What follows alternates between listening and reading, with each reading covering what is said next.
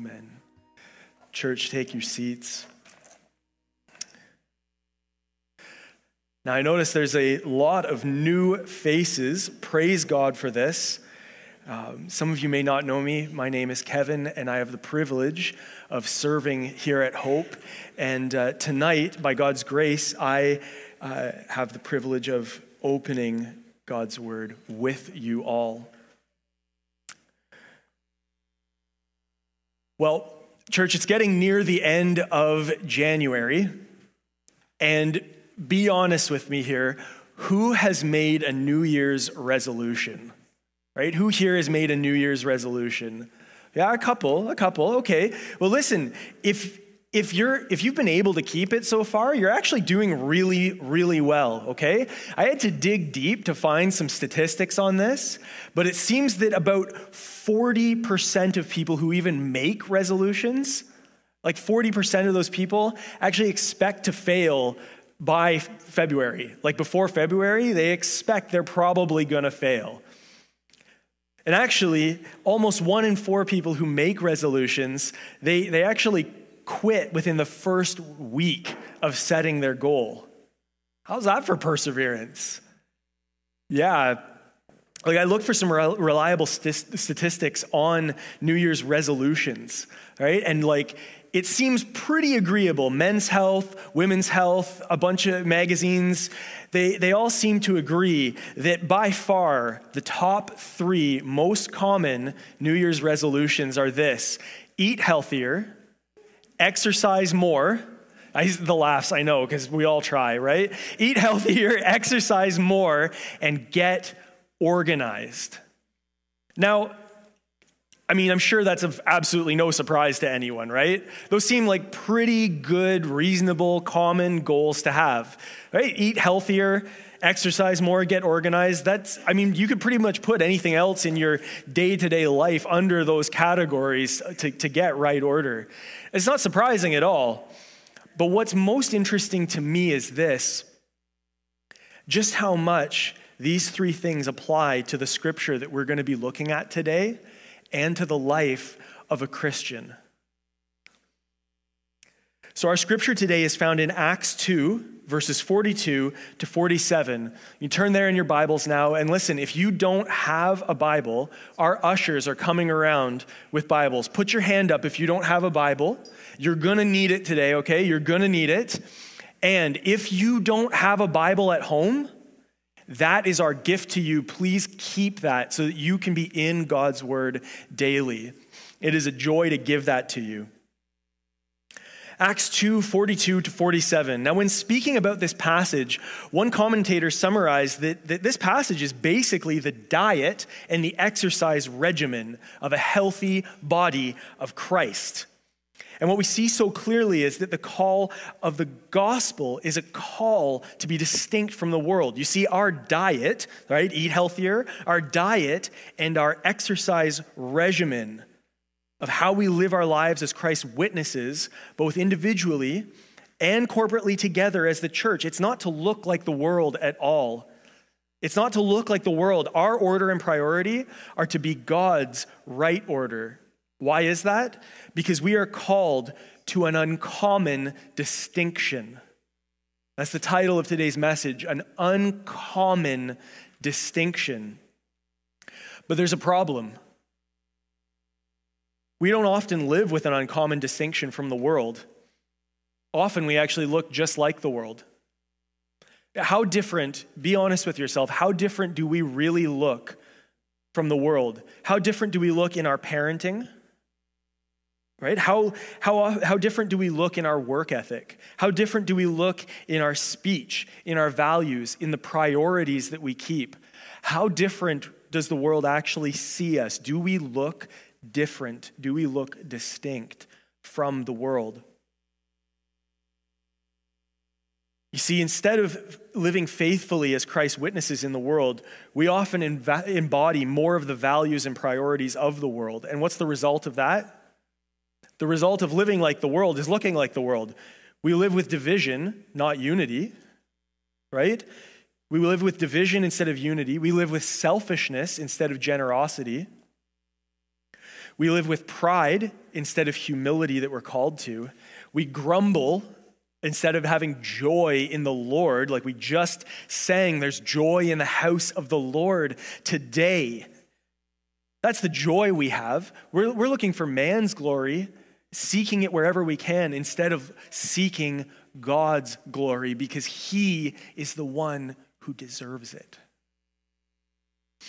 This leads us to our big idea for today, which I trust you'll see from Scripture, is this. It's going to be on the screen. The big idea from this text, because the church is called to adorn the gospel, we must live with uncommon distinction. Because the church is called to adorn, let's put on the gospel, we must live with uncommon distinction. And from our text today, I trust that you're going to see three ways that we as the church are called to live faithfully as Christ's witness. As we live with the uncommon distinction of the gospel, and as we see God advance his kingdom for his glory in us and through us. Would you stand with me to read God's word? Let's stand and read it together with me. Kids, if you have your Bibles ready, read it with me. All right? If you can't read yet, that's perfectly fine. You say the parts you know. Sounds good? Let's do it. Let's do it. Acts 2, verse 42 to 47. And they devoted themselves to the apostles' teaching and the fellowship, to the breaking of bread and the prayers. And awe came upon every soul, and many wonders and signs were being done through the apostles. And all who believed were together and had all things in common. And they were selling their possessions and belongings and distributing the proceeds to all as any had need. And day by day, attending the temple together and breaking bread in their homes, they received their food with glad and generous hearts, praising God and having favor with all the people. And the Lord added to their number day by day those who were being saved. This is the word of the Lord, church. Praise to God. You may be seated. Now let's get some context here for our scripture today. You see, there has just been an enormous transformation and revival in the world in Acts 2. Right? As we heard last week, we heard all about this revival, not to mention the transformation of the world through Christ's life and death and resurrection for the forgiveness of our sins, which happened in this text right here. That happened just 50 days earlier. Just 50 days earlier. And then in Acts 1, we see Christ's ascension to glory. And in Acts 2, we then have the Holy Spirit given to the disciples in the upper room. Last week, we heard about Peter's sermon at Pentecost. That's the result of that Holy Spirit, right? The Holy Spirit coming and dwelling within them. The sermon at Pentecost where the Holy Spirit worked powerfully to save and transform 3,000 new believers. 3,000 new believers in one day. Right? The church transformed from, before that day, there were about 120 believers, just a few more. In the whole world, there were 120 Christians, just a few more than us here today. And the Holy Spirit worked powerfully through the sermon at Pentecost to convict souls and bring 3,000 people to Christ. The church grew 25 times over in a day. And then these 6 verses here that we just read, they detail the life of the early church. And in many ways, they detail the uncommon distinctions that the church today is called to live out. That big idea again, because the church is called to adorn the gospel. That means to put on the gospel, to exemplify the gospel, to be clothed in it so that it's what people see. Because the church is called to adorn the gospel, we must live with uncommon distinction. You see, the church that lives with uncommon distinction lives with this. Point 1 for today. The church that lives with uncommon distinction lives with uncommon devotion. That's that workout, right? Work it out. That's the exercise we talked about. Let's read verse 42 and 43. And they devoted themselves to the apostles' teaching and the fellowship, to the breaking of bread and the prayers, and awe came upon every soul, and many wonders and signs were being done through the apostles. You see, church, everyone is devoted to something. Everyone's devoted to something, but the church distinct in Christ works out his priorities. Ask yourselves today, church, are you devoted to them? Are you devoted to Christ's priorities? Now, did you catch that order of Christ's priorities in verse 42? There's a list. Look back at the text and read verse 42. We're called to uncommon devotion, so what are you devoted to? This is the order of devotion that the gospel calls us to. And right here, we see 4 distinct devotions that right godly order leads to. Let's look at the text. It says, and they, that's the believers, they devoted themselves. Devoted means continued steadfast in. They persevered in a fixed direction. It doesn't mean they casually held on to the coattails of. It doesn't mean they said, this group over here is friendly, I'll hang out with them. They devoted, continued steadfast, persevered with a singular focus. They devoted themselves to the apostles' teaching.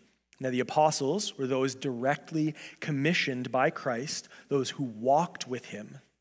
Those who walked with Christ were and are the only apostles. They devoted themselves to the apostles' teaching. That is sound doctrine and instruction. It's the true gospel given directly to the apostles by Christ. So the first devotion we see here, they devoted themselves to the apostles' teaching. This is the word of God. This is our nutrition. This is what we need to consume. You see, any good trainer is going to tell you when you sign up, for your gym membership in January that you are for sure going to stick with for the rest of the year.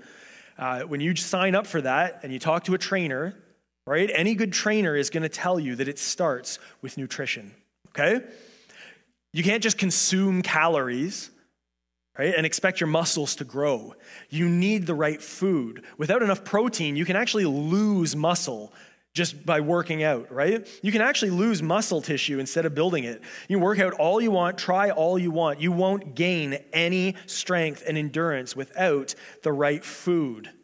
Likewise, without the word of God, without the truth of the gospel that we are saved by grace alone, through faith alone, as a gift from God when we believe in Christ Jesus alone, that he is God incarnate, who came to earth and lived and died and rose again so that all who believe in him can be saved from the penalty of sin. Without that truth, without that good food, we can try on our own strength. We can try on our own effort and never get there.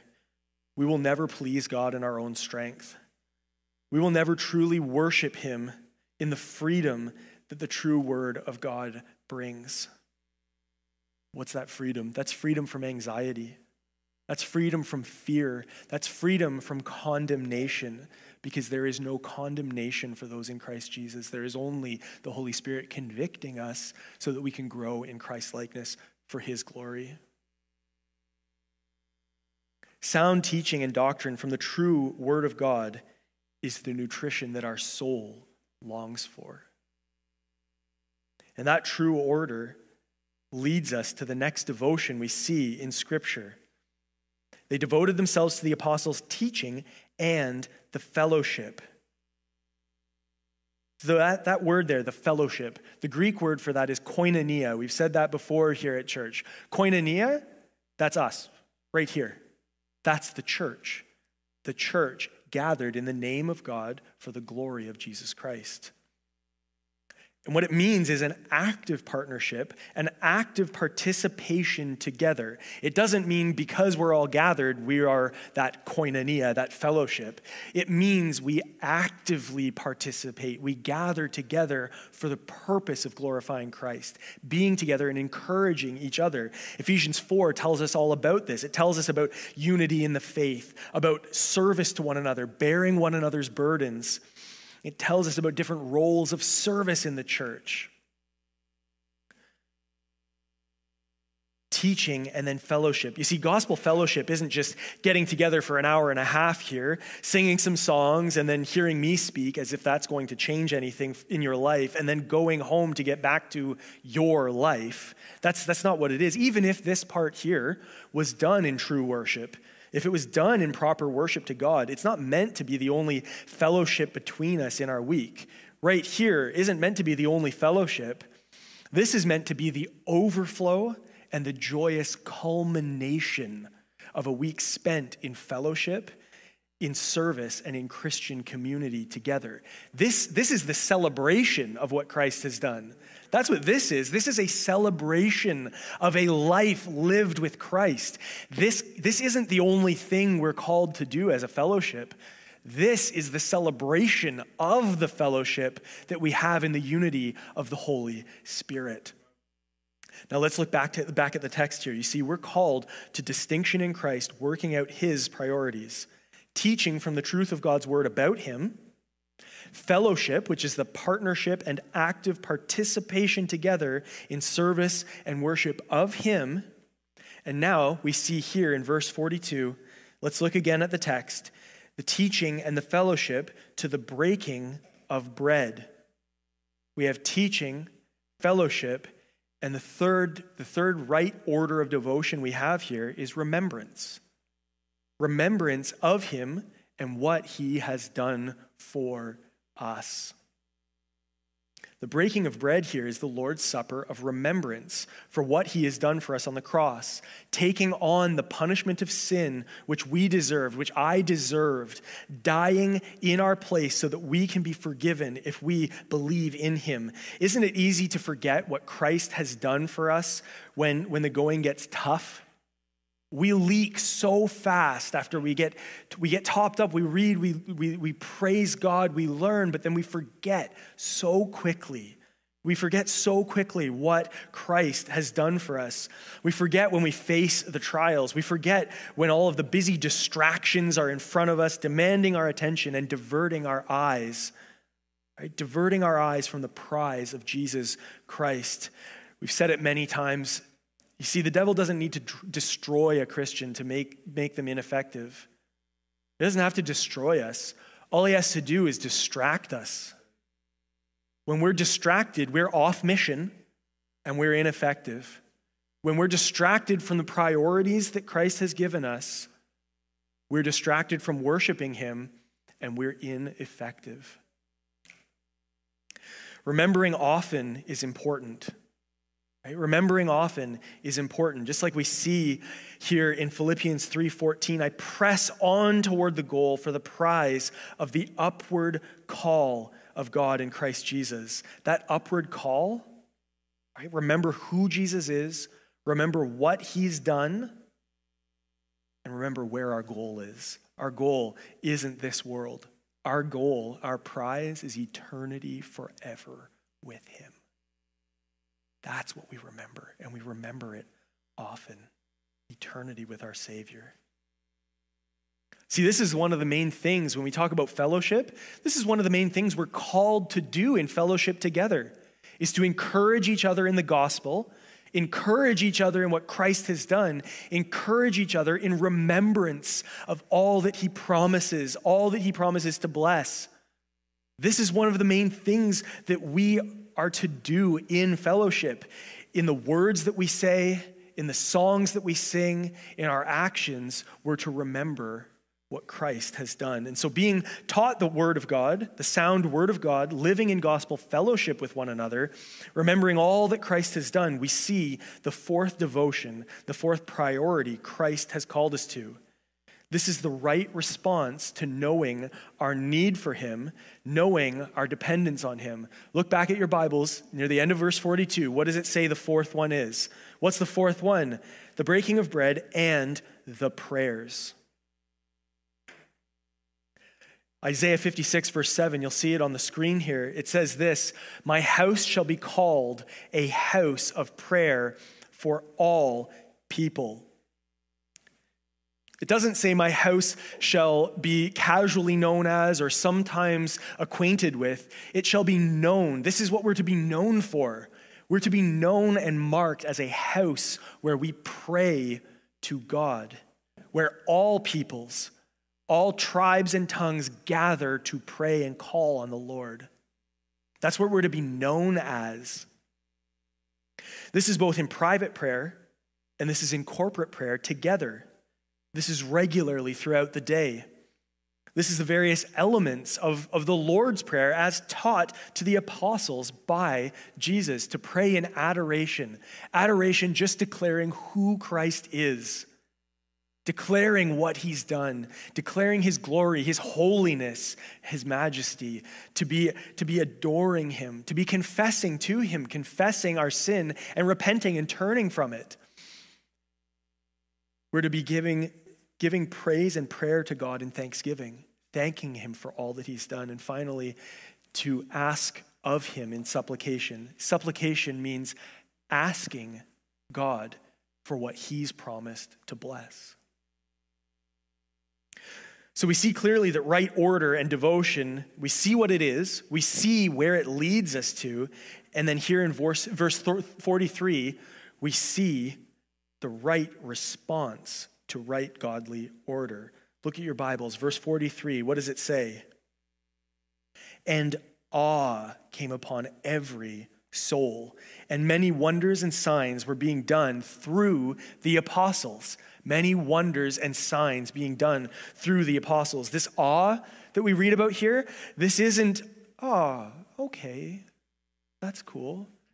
This is reverent fear of the Lord for how mighty he is, right? A reverent fear and amazement of what he does. Awe here is a reverent fear of God. That means knowing how mighty and holy he is, sinless and perfect, and that I don't measure up to that. I don't meet that standard. That's the reverent fear, the reverence for who he is. That means respect, but a joy and a delight knowing that he loves me if I am in him, in Jesus Christ. Awe came upon every soul. That's every person, not just in your mind, right? It's not an intellectual like, I see that that's happening and that is, I can't explain that. So I'm in awe. No, that is on every soul. That's the very, soul here means the very heart of our being. Awe came upon every soul. And probably this didn't just include the 3,120 Christians. This probably included many mockers and scoffers who sadly did not repent, but nevertheless were in awe of what was happening. They could not explain it. All of the mighty works that God was doing. They were still in silence, in awe of what God was doing, both in fellowship and in the wonders and signs, that supernatural works that the Holy Spirit was doing through the apostles. Now, what was the purpose of this? What was the purpose of these wonders and signs? Well, it wasn't to make the apostles look powerful. That wasn't the purpose. The purpose of these wonders and signs were to authenticate the gospel message and to show God's power and love as the church was breaking into the world. They were for the purpose of authenticating God's power. We're going to see next message in this series is a lame beggar healed, something that only Jesus Christ had done previous to that, right? To authenticate that this is the gospel message from God. That's the purpose of these signs and wonders.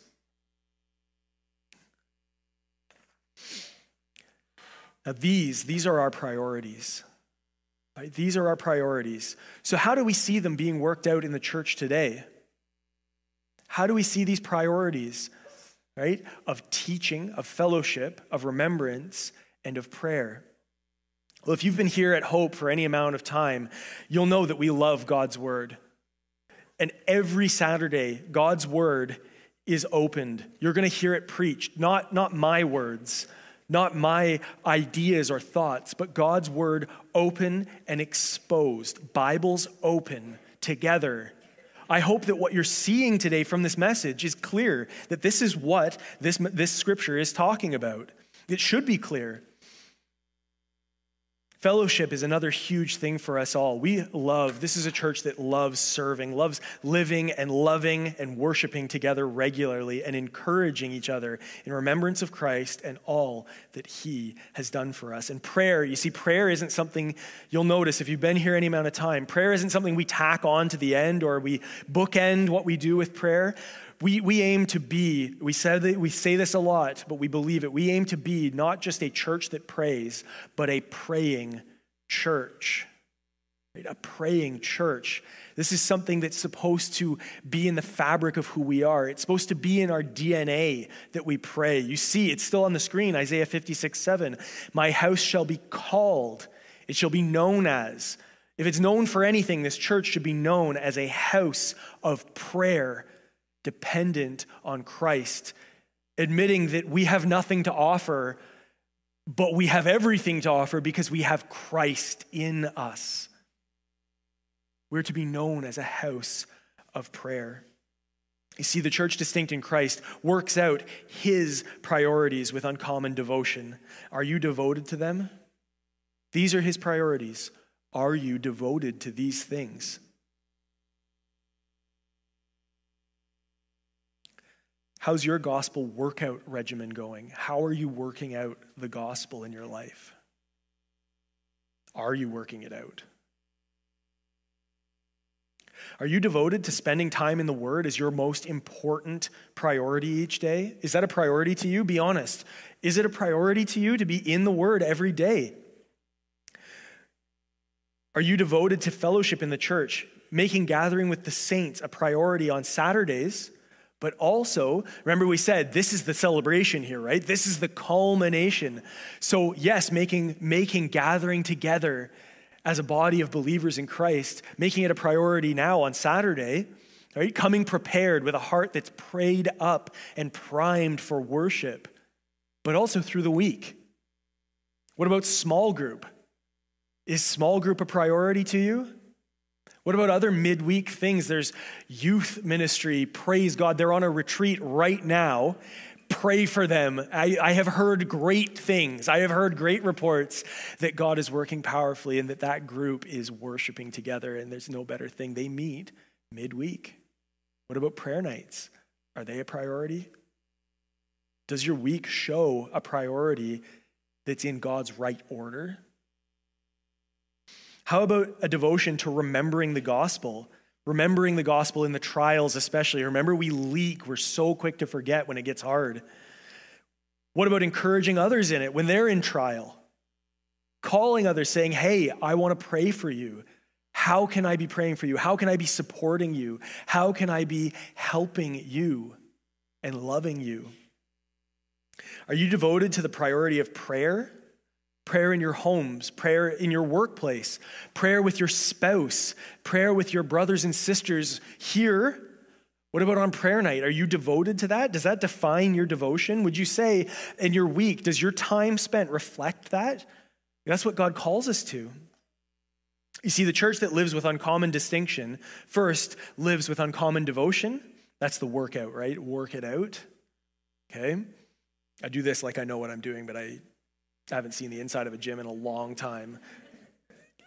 That should probably change. I'm going to make a resolution and keep it. Are you working out that uncommon devotion? And the outflow of devotion is this: uncommon generosity. Meet the need. Verse 44 and 45. Look at your Bibles with me. And all who believed were together and had all things in common. And they were selling their possessions and belongings and distributing the proceeds to all as any had need. And day by day, attending the temple together and breaking bread in their homes, they received their food with glad and generous hearts. I just love tacking that on. That's going to be the result. They were selling their possessions and belongings and distributing the proceeds to all as any had need. You see, the church distinct in Christ has all things in common. Will you meet the need? You see, the world says, what does the world say about this, right? The world says, get everything you want, get everything you can, right? Earn everything you want. You got to grind hard and get everything you want. Maybe even get everything you deserve, as if we deserve anything, right? The world says, get everything you can, as if that's going to satisfy your soul. We talked about that. The nutrition that our soul longs for is the word of God, right? As if it'll satisfy our soul getting everything we want. But what does the gospel say? The gospel we're to put on says this: God will supply all my needs. God will supply all my needs. The world says, make sure you put yourself first. Make sure you have enough me time, enough downtime. But the gospel tells us this: all time is God's time. It's a blessing from him. All time is God's time, and he is returning soon, so it's go time. There needs to be an urgency. There needs to be an urgency with this. Verse 44, and all who believed were together. All who believed, that's the local church, just like we're doing right now. They were together. They were physically together, like we are in this room. They were physically together. Zoom wasn't invented yet. It's a useful tool for a time when it's needed, and I praise God that right now we don't have to meet like that. They were physically together. They were all locally together, and then also in several congregations. As the church grew, there was the necessity for congregations to gather. And we see that in the church today. We don't all, as Christians, gather in one spot. Praise God, as Christianity is growing and breaking into the world, I'm sure that would cause some sort of too much weight on one side of the earth, and it would all move like when you all go to one side of a ship and the boat tips or something like that. We can't all be together in one place, but we can be in local congregations as God raised up leaders, preachers and teachers who could shepherd the flocks that God called them to. They had all things in common. You see here, all who believed were together and had all things in common. Now, this doesn't mean that they personally owned nothing, right? That's not what this means. It doesn't mean they didn't own anything. It means that they stewarded all that God had given them with open hands, right? It's not this right here. This isn't a legal requirement to not own anything. No, this is to a requirement, a culture. This isn't a legal requirement, but a culture, right? Not out of coercion. If it's a legal requirement, you're coerced. You're not going to be a joyful giver if you're coerced into it. No, this is a culture of radical, uncommon generosity. Meyer's New Testament commentary just sums this up like this: they had a prevailing willingness to place private property at the disposal of the church. We see that right in Scripture. James chapter 1 says every good gift, every perfect gift is from above, is from God. Right? God is the one who's given it to us. He's the one that's blessed us with it. And why has he blessed us with it? He's blessed us with it for two reasons: so that we can know how loving he is by receiving, and know how loving he is by giving. God gives so that we can know his character and also give to others. He blesses us so that we can bless others.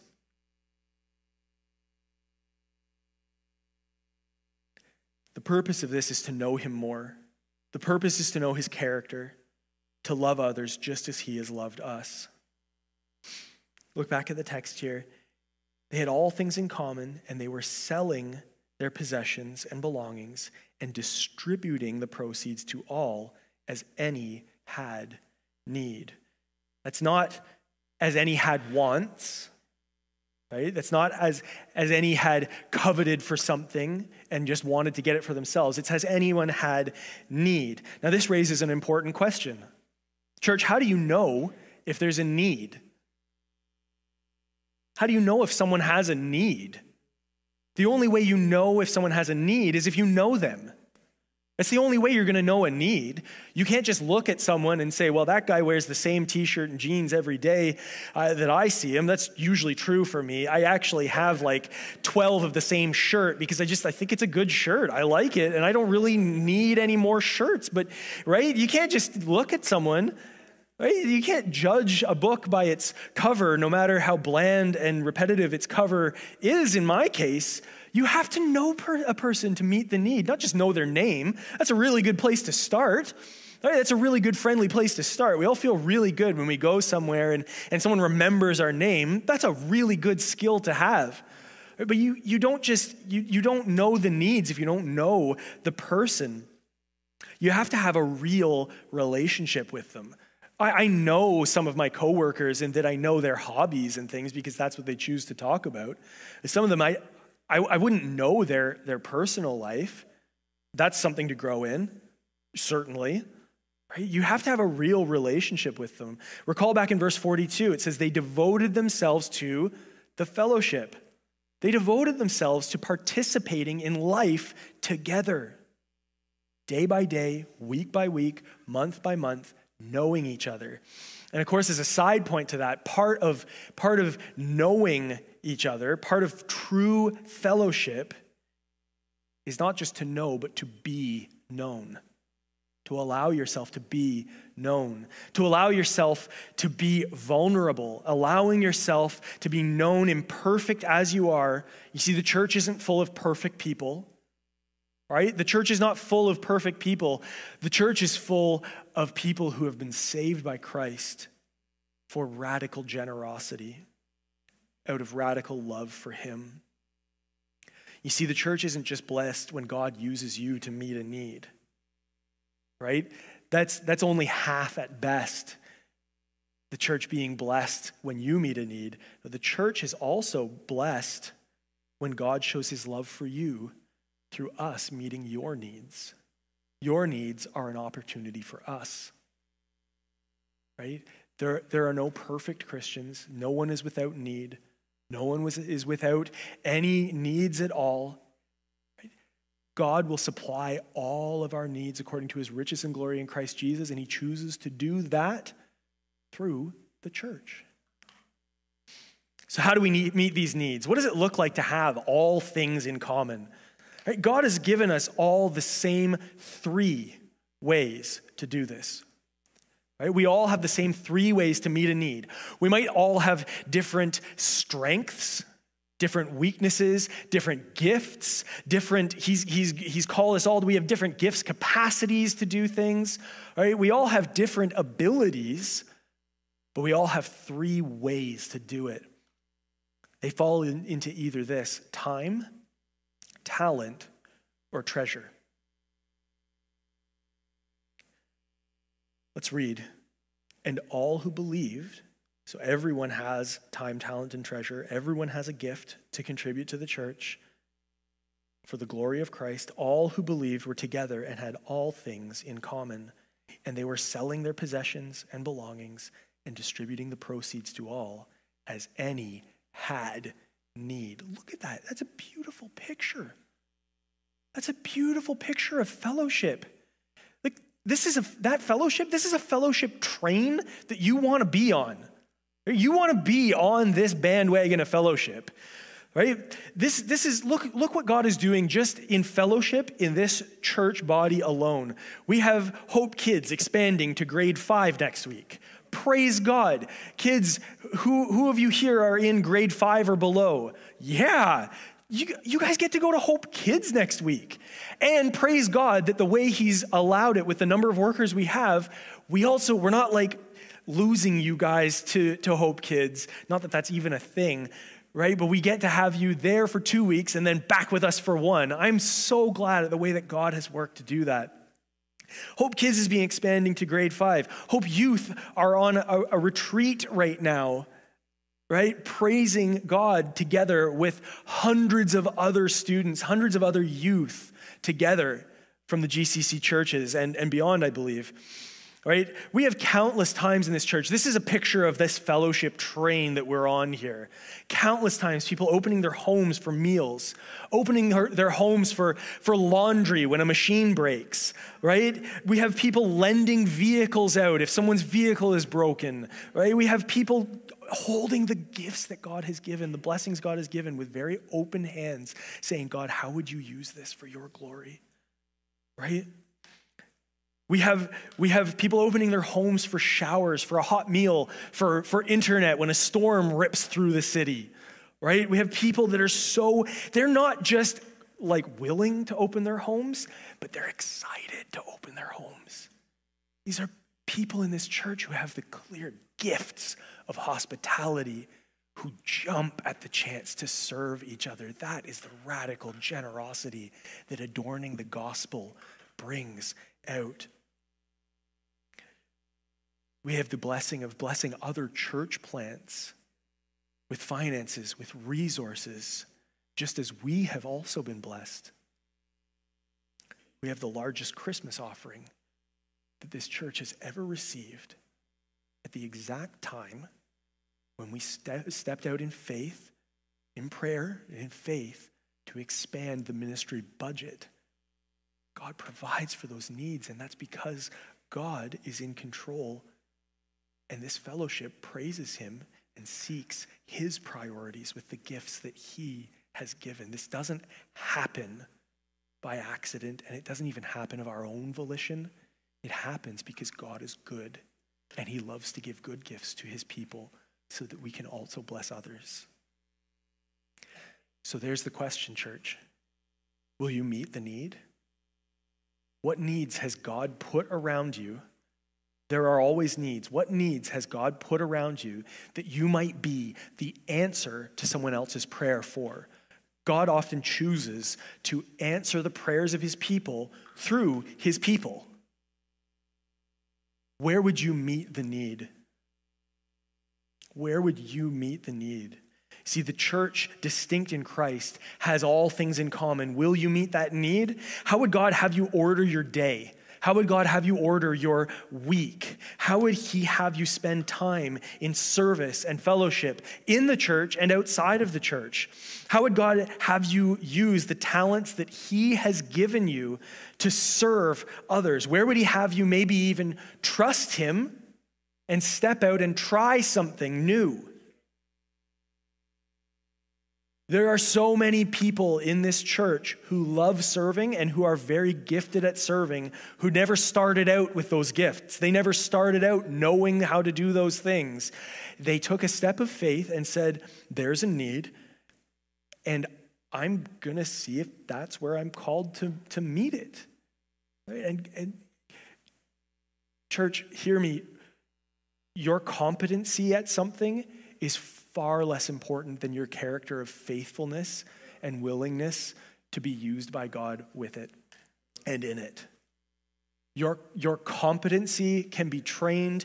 Your competencies can be discovered. Your competencies may not even be as important as you think in the role that God has called you to, because the number one thing that is important is your character, your love for Christ first, your love for others before yourself. That is God's priority, and that is what this church needs more of. Your character, not your specific competencies. God can grow in you a talent, a gift beyond your even being able to imagine if that's his will. It's the character. It's the character that matters. How would God have you use the treasures that he's blessed you with to bless the church and to bless others?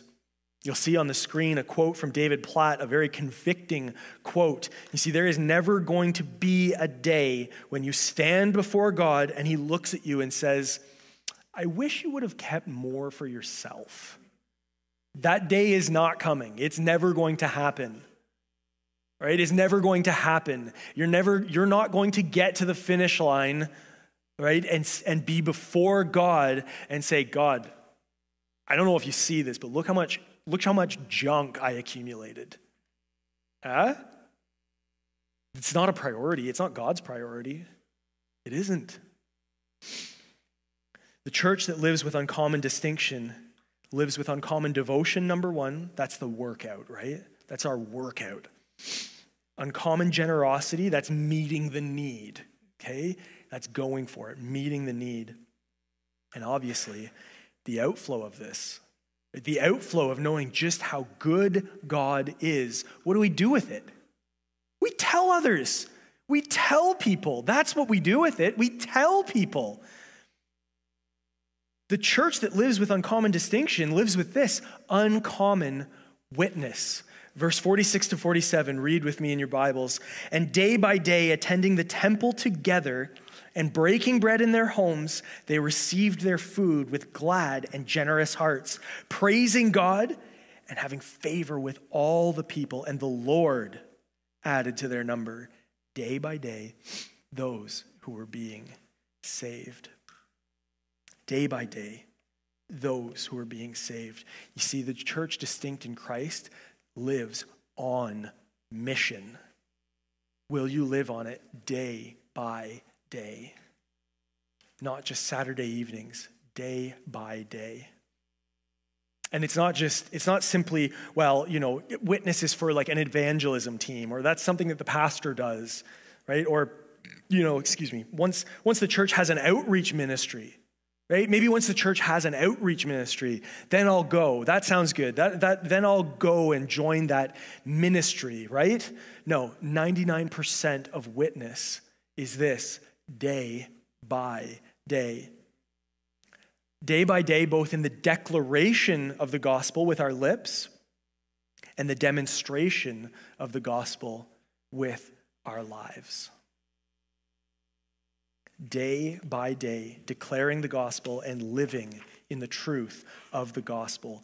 You see, day by day here, it doesn't mean just Sunday mornings, or in our case, Saturday evenings, which, for the early church, they were mostly meeting Saturday evenings too. So I guess we're pretty orthodox here.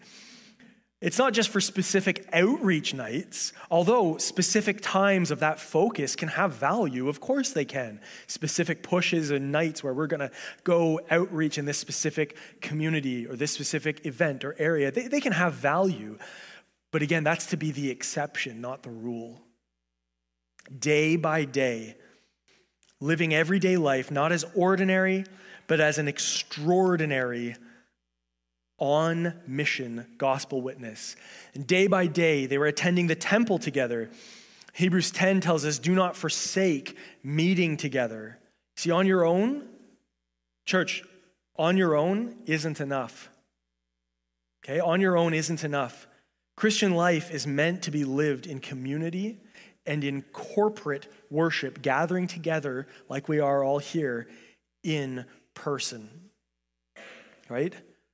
Online was an amazing tool during COVID that God blessed us to have to be able to continue to meet together in the capacity we were able to.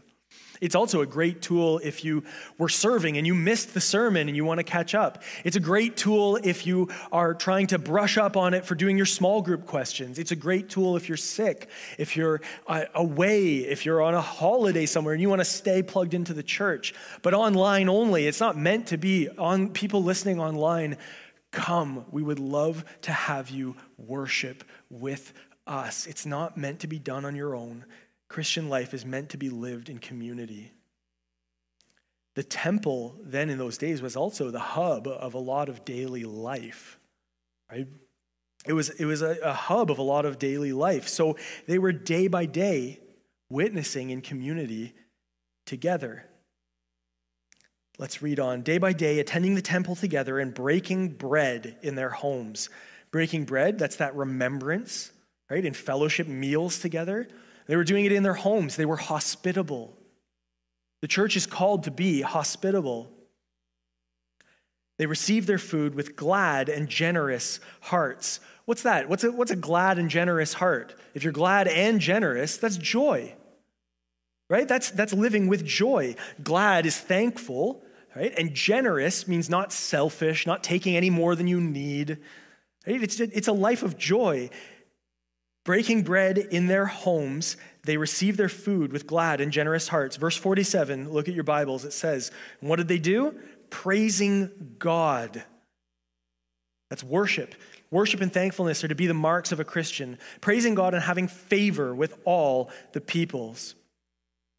They had favor with believers and non-believers alike. They all witnessed the love of Christ in them and through them, and they had favor with believers and non-believers alike. This is the same call for us today. You'll see on the screen, John 13, verse 34 to 35. Jesus says this, "A new commandment I give you, that you love one another. Just as I have loved you, you also are to love one another. By this, all people will know that you are my disciples." Why? If you have love for one another. You see, just as Christ commanded and he exemplified perfectly, Christians are to show extraordinary love as a primary defining characteristic. It's to define us as that those people are very loving. Even if those people are really loving and it's kind of weird. That's a good weird to be known for. That's a really good weird, right? To be distinct from the world in love. You see, Christ exemplified it perfectly. Love is to be an extraordinarily defining primary characteristic. You see, this actually so defined the early church. It was so woven into the fabric of who they were. Right? It was just what they did. We actually have a record from the mid-300s AD, okay, of then Emperor of Rome, Julian. He was the Emperor of Rome at that time, and he was persecuting Christians. He was trying to stop the spread of Christianity. Okay, listen to this. This is his complaint. Okay, this is what he complained about. You'll see it on the screen. The impious Galileans, that's early Christians, they not only feed their own poor, but ours as well. Welcoming them into their agape, that means love, into their love. They loved them and welcomed them in. They attracted them as children are attracted with cakes. This is his complaint. What a wonderful reason to be hated, church. If you're going to be hated because you love too much. Right? Be hated because you welcome people too much. Be hated because you meet needs too much. Be hated because you relentlessly adorn and put on and exemplify the gospel of love in Christ Jesus. Do you think if we were like this, do you think the world today would take notice? Do you think the world today would find that radically different? Radically different in a way that makes them take notice of there's something different with those people? I think the world today would take notice. You see, the church distinct in Christ lives on mission. Will you live on it day by day? Because here's the result. Look at the text, right? Look at the text here. Praising God and having favor with all the people, verse 7. And the Lord added to their number. The Lord added to their number day by day those who were being saved. You see, living on mission for Christ, it means living with the power that he gives. It means living with the radical power he gives. God uses our witness to show his great love. All right, to show his great love and to declare the gospel message. Church, we aren't the ones that save. We aren't the ones that do the saving. The apostles weren't the ones saving people. The apostles, no apostle ever changed a heart. I have never changed a heart. None of us here have ever changed a heart. But God uses us to declare the gospel message because salvation comes from God alone. Look what it says in the text. The Lord added to their number day by day. You see, God saves by the Holy Spirit working powerfully to regenerate. That means make new. To regenerate the hearts of unbelievers, saving us from the penalty of sin. Right? Saving us from the penalty of sin, which separates us from God, and then as believers, sanctifying us as we live for Christ and not for ourselves. As we do that, we're growing in Christ's likeness and being saved from the power of sin in our lives. The Holy Spirit is the one who does this. And the Holy Spirit gives us in our soul a hope for eternity with Christ, where what? Where we will be saved from the presence of sin. The Holy Spirit regenerates us and saves us from the penalty of sin, which is death and separation of God forever. And then as believers, we are being saved from the power of sin. And we have the hope of eternity where we will be saved forever from the presence of sin to glorify God. We will be saved from the presence of sin forever. Believers, that's your future hope. That's your future hope, an eternity forever with Christ our Savior.